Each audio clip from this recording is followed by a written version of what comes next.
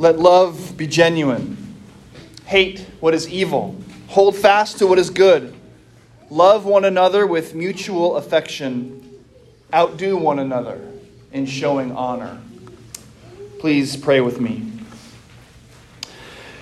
Dear God in heaven, we ask you to be here in this place with us this morning, and we trust that you are a promise-keeping God and that you are here in our midst. May my words now be your words, and all of our thoughts, your thoughts. We pray this in Jesus' name. Amen. Amen. Please be seated.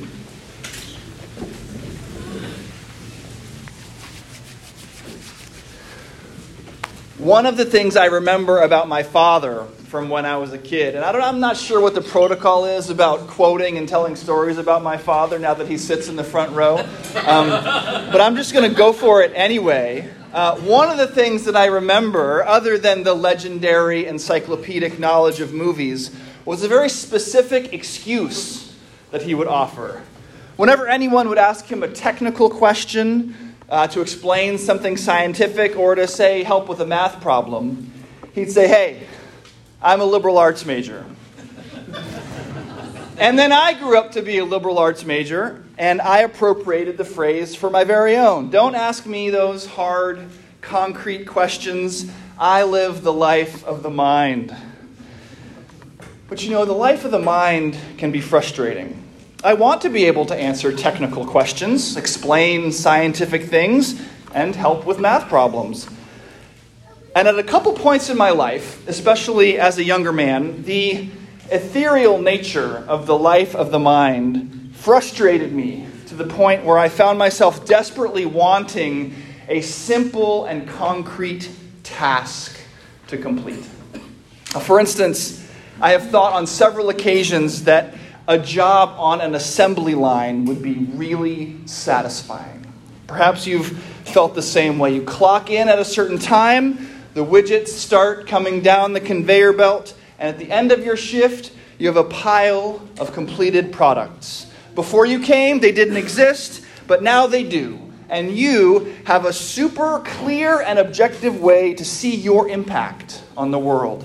You can point at that pile and say, "I did that." That desire is what led me to take a job landscaping at a private school for a summer. I think it was after my sophomore year of college. It had that same appeal. When I arrived in the morning, the football field wouldn't be mowed, right? And then when I left in the afternoon, it would be. I could point to it at the end of the day and say, "I did that." I lasted 3 hours. My boss had me weeding a flower bed at the side of the school, and I was probably down on my hands and knees in the dirt for about 15 seconds before I realized, I hate this. I gutted it out until lunch and then quit. Now, as a brief aside here, those 3 hours gave me the utmost respect for landscapers, factory workers, manual laborers, heavy machinery operators, all of them. Amazing, talented, and dedicated. That's work, real work, and super valuable work at that. But give me the life of the mind.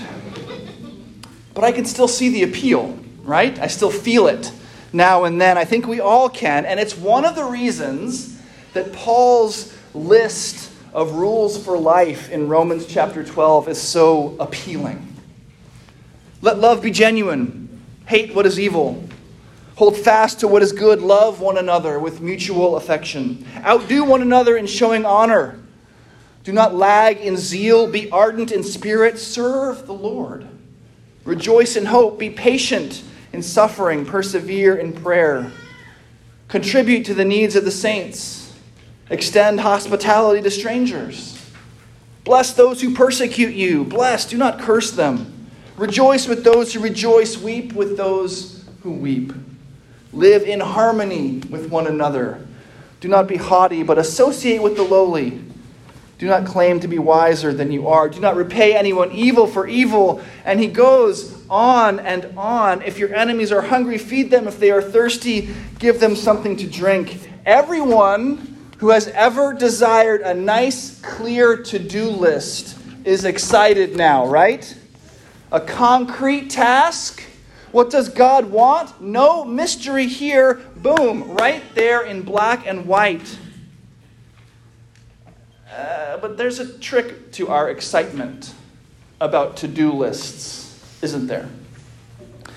We get excited about to-do lists for the same reason that a job on an assembly line excites us. The same reason the life of the mind frustrates us. To-do lists allow us, when all is said and done, to point back to our accomplishments and say, I did that. But that assumes that the to-do list is full of stuff that we can actually do. When we are presented with the to-do list, like the one Paul has for us here in Romans chapter 12, the human person reacts in two ways, one right after the other. First, like I've said, we breathe a sigh of relief. Thank goodness, something concrete to do. But we also then immediately do something else, something quite sneaky. We quietly lower the bar of expectation so that the commandments become something that we can accomplish.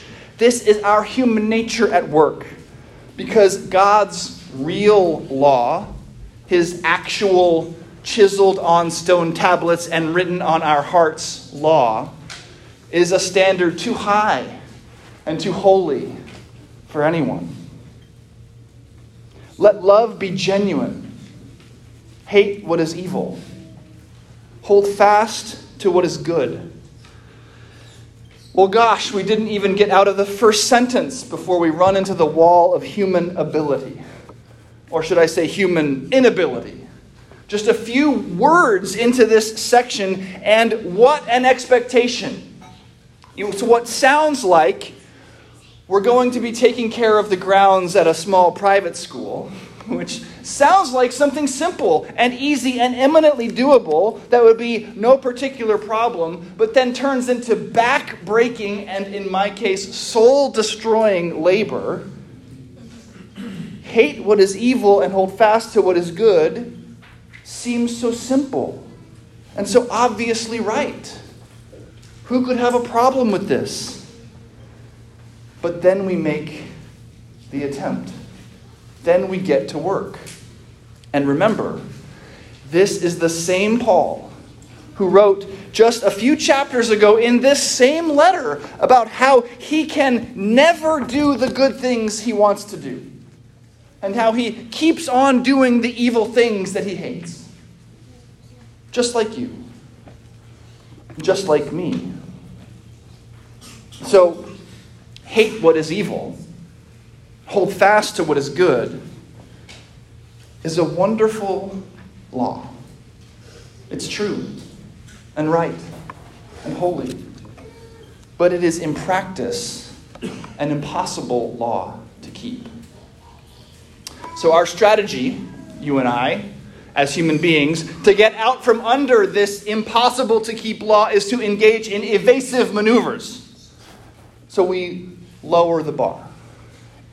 Hate what is evil becomes don't do bad things anywhere that anyone else can see them.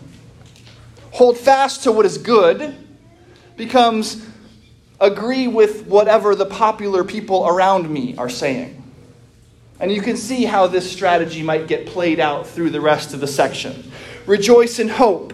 Be patient in suffering. Persevere in prayer. Contribute to the needs of the saints. Extend hospitality to strangers. Live in harmony with one another. Do not be haughty, but associate with the lowly.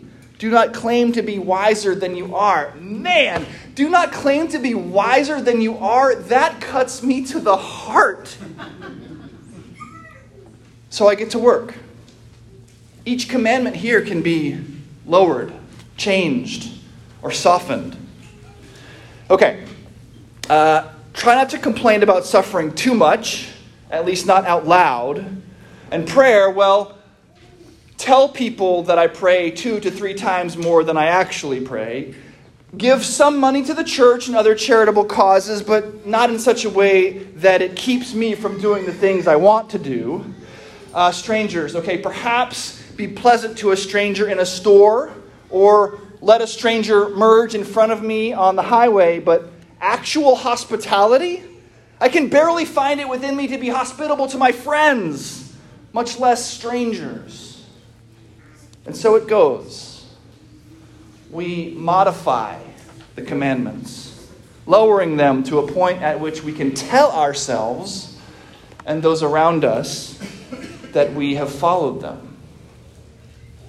But there is a huge cost to this strategy. First, it shrouds the very holiness of God, treating something that is not godly, our lowered commandment, as though it was. In other words, it takes the Lord's name in vain. This is not an overstatement. Lowering his commandments takes God's name in vain.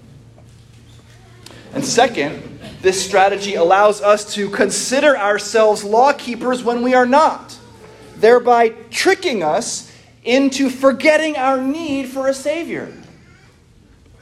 These costs are way too high. We cannot let this happen.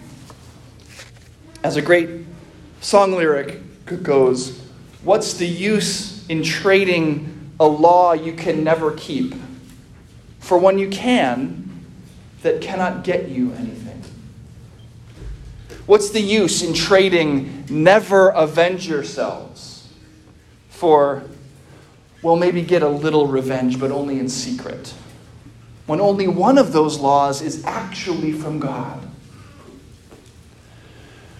So, as we attempt to understand what Paul is doing here in this section of Romans 12, there are a couple of things we need to remember. First of all, one, a fact to which we have already drawn our attention. This is the same Paul who wrote the rest of Romans.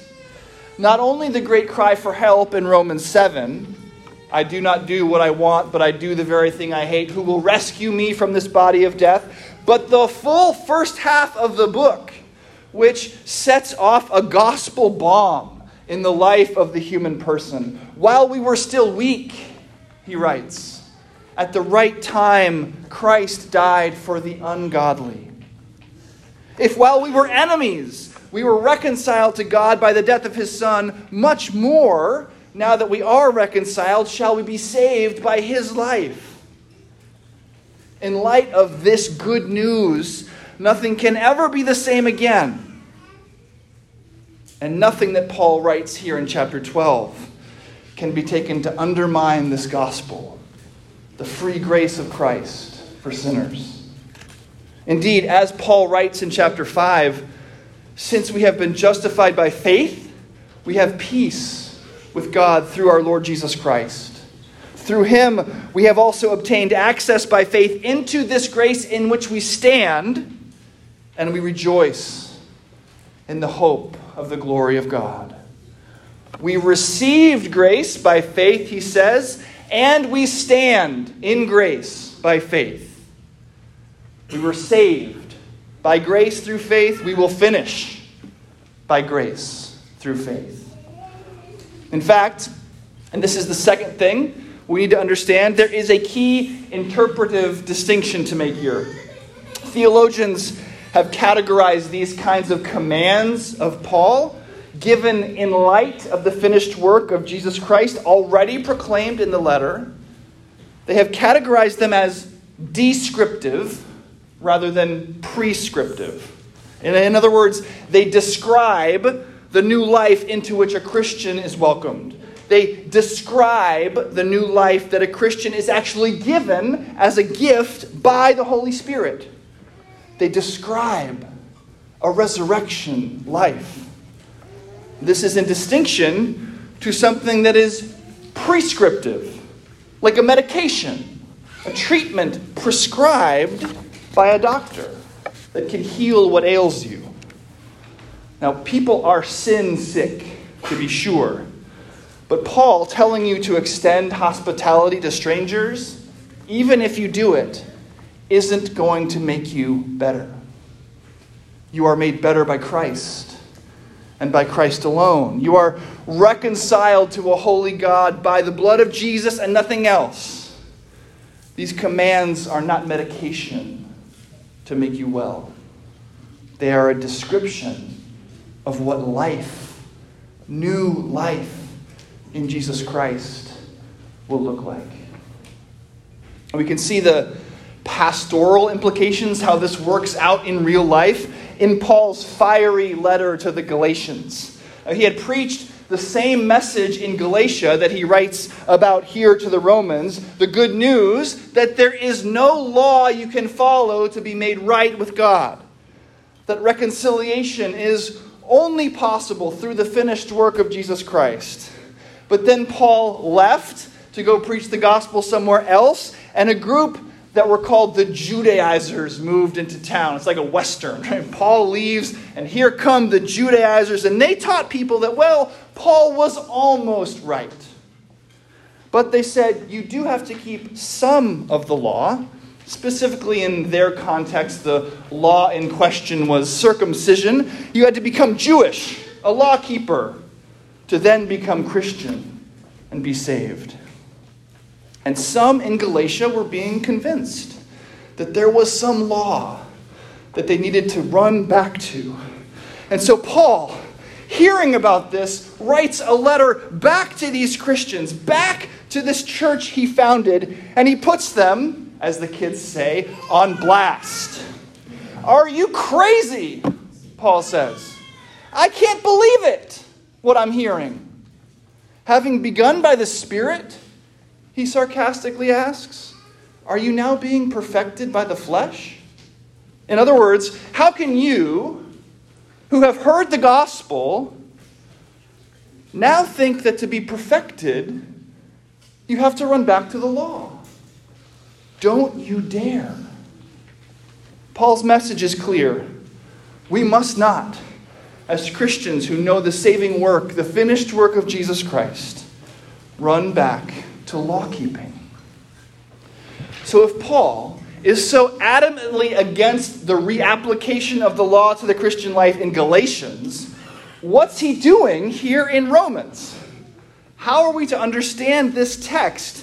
Rejoice in hope, be patient in suffering, persevere in prayer, contribute to the needs of the saints, extend hospitality to strangers, and so on. Law after law after law. First, Paul is reminding us that we must never, not for one moment, seek to lower the standard of the law, even 1 inch. It is a glorious commandment meant to show us how we are meant to live. Each entreaty here, from refusing to exact revenge to not pretending to be wise and everything in between, each law must be submitted to in its full flower. Turn the other cheek. Always. When someone asks you for your cloak, give them your tunic as well every time. The standard of the law must remain as holy as God himself. Second, Paul writes this text, and we must read it and texts like it in light of the gospel. These commands are given to a people who are already justified and made right with God. These are Christians. This is not a prescription given by a doctor to make a bad person good. That healing work is already complete, sealed by Christ's sacrifice for you.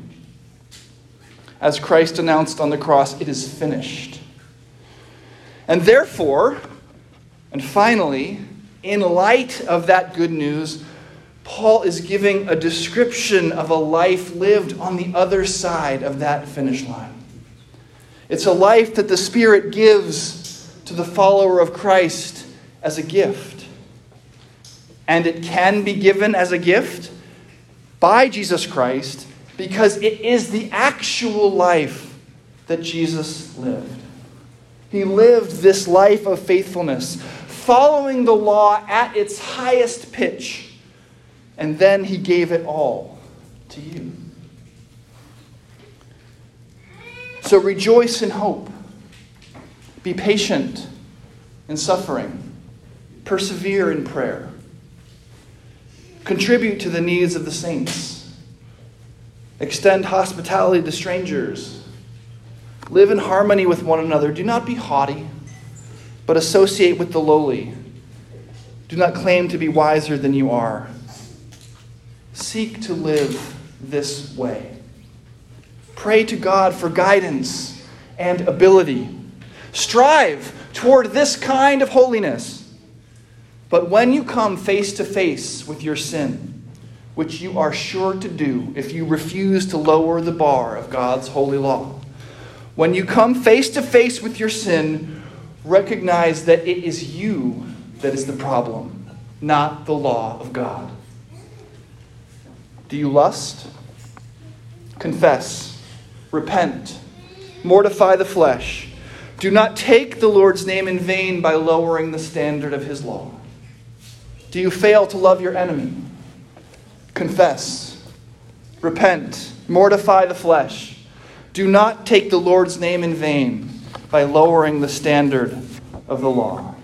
Instead, let the law of God drive you back to your knees once again, calling out to the one name by which you and I might be and indeed have been saved. The name of Jesus Christ, our Lord. That morning of landscaping at the private school opened my eyes. I knew that a standard had been set that I was failing to meet. The difficulty of that work showed me my weakness. I'd fallen in love with the idea of a to-do list because I wanted, at the end of the day, to point back to my accomplishment and say, I did that. But I failed. I couldn't do that. And in the same way, if we read Paul's to-do list here as an opportunity for us to put in a good day of hard work, look back, point, and say, I did that, we will die. This is kind of what Peter is after when he rebukes Jesus for saying that he's going to have to die. Peter wants to be able to say, we did that. And Jesus says, get behind me, Satan. Your mind is set on human things, to-do lists, the desire to say, I did that. Set your mind on things above. Because we as human beings, we will not only fail, we will fail to reach out to Jesus, the one who died for us and was raised for our justification. If the appeal of a normal to-do list is the ability to point back and say, I did that, the goal of Paul's to-do list is to point to Jesus Christ and for us to rejoice, shouting, He did that. He did do that. And He did it for you. So hear God's good commands and submit to them. Strive to keep them. And when you fail, fall to your knees again and again. Confess, repent, throw yourself at the merciful feet of the one who kept God's law perfectly. Though He was innocent, Jesus paid the price that you owed, died the death that you deserved, and did it all in your place for you. And then raised on the third day, He gave His innocence to you as a gift. You, the guilty one, go free in Jesus' name. Amen.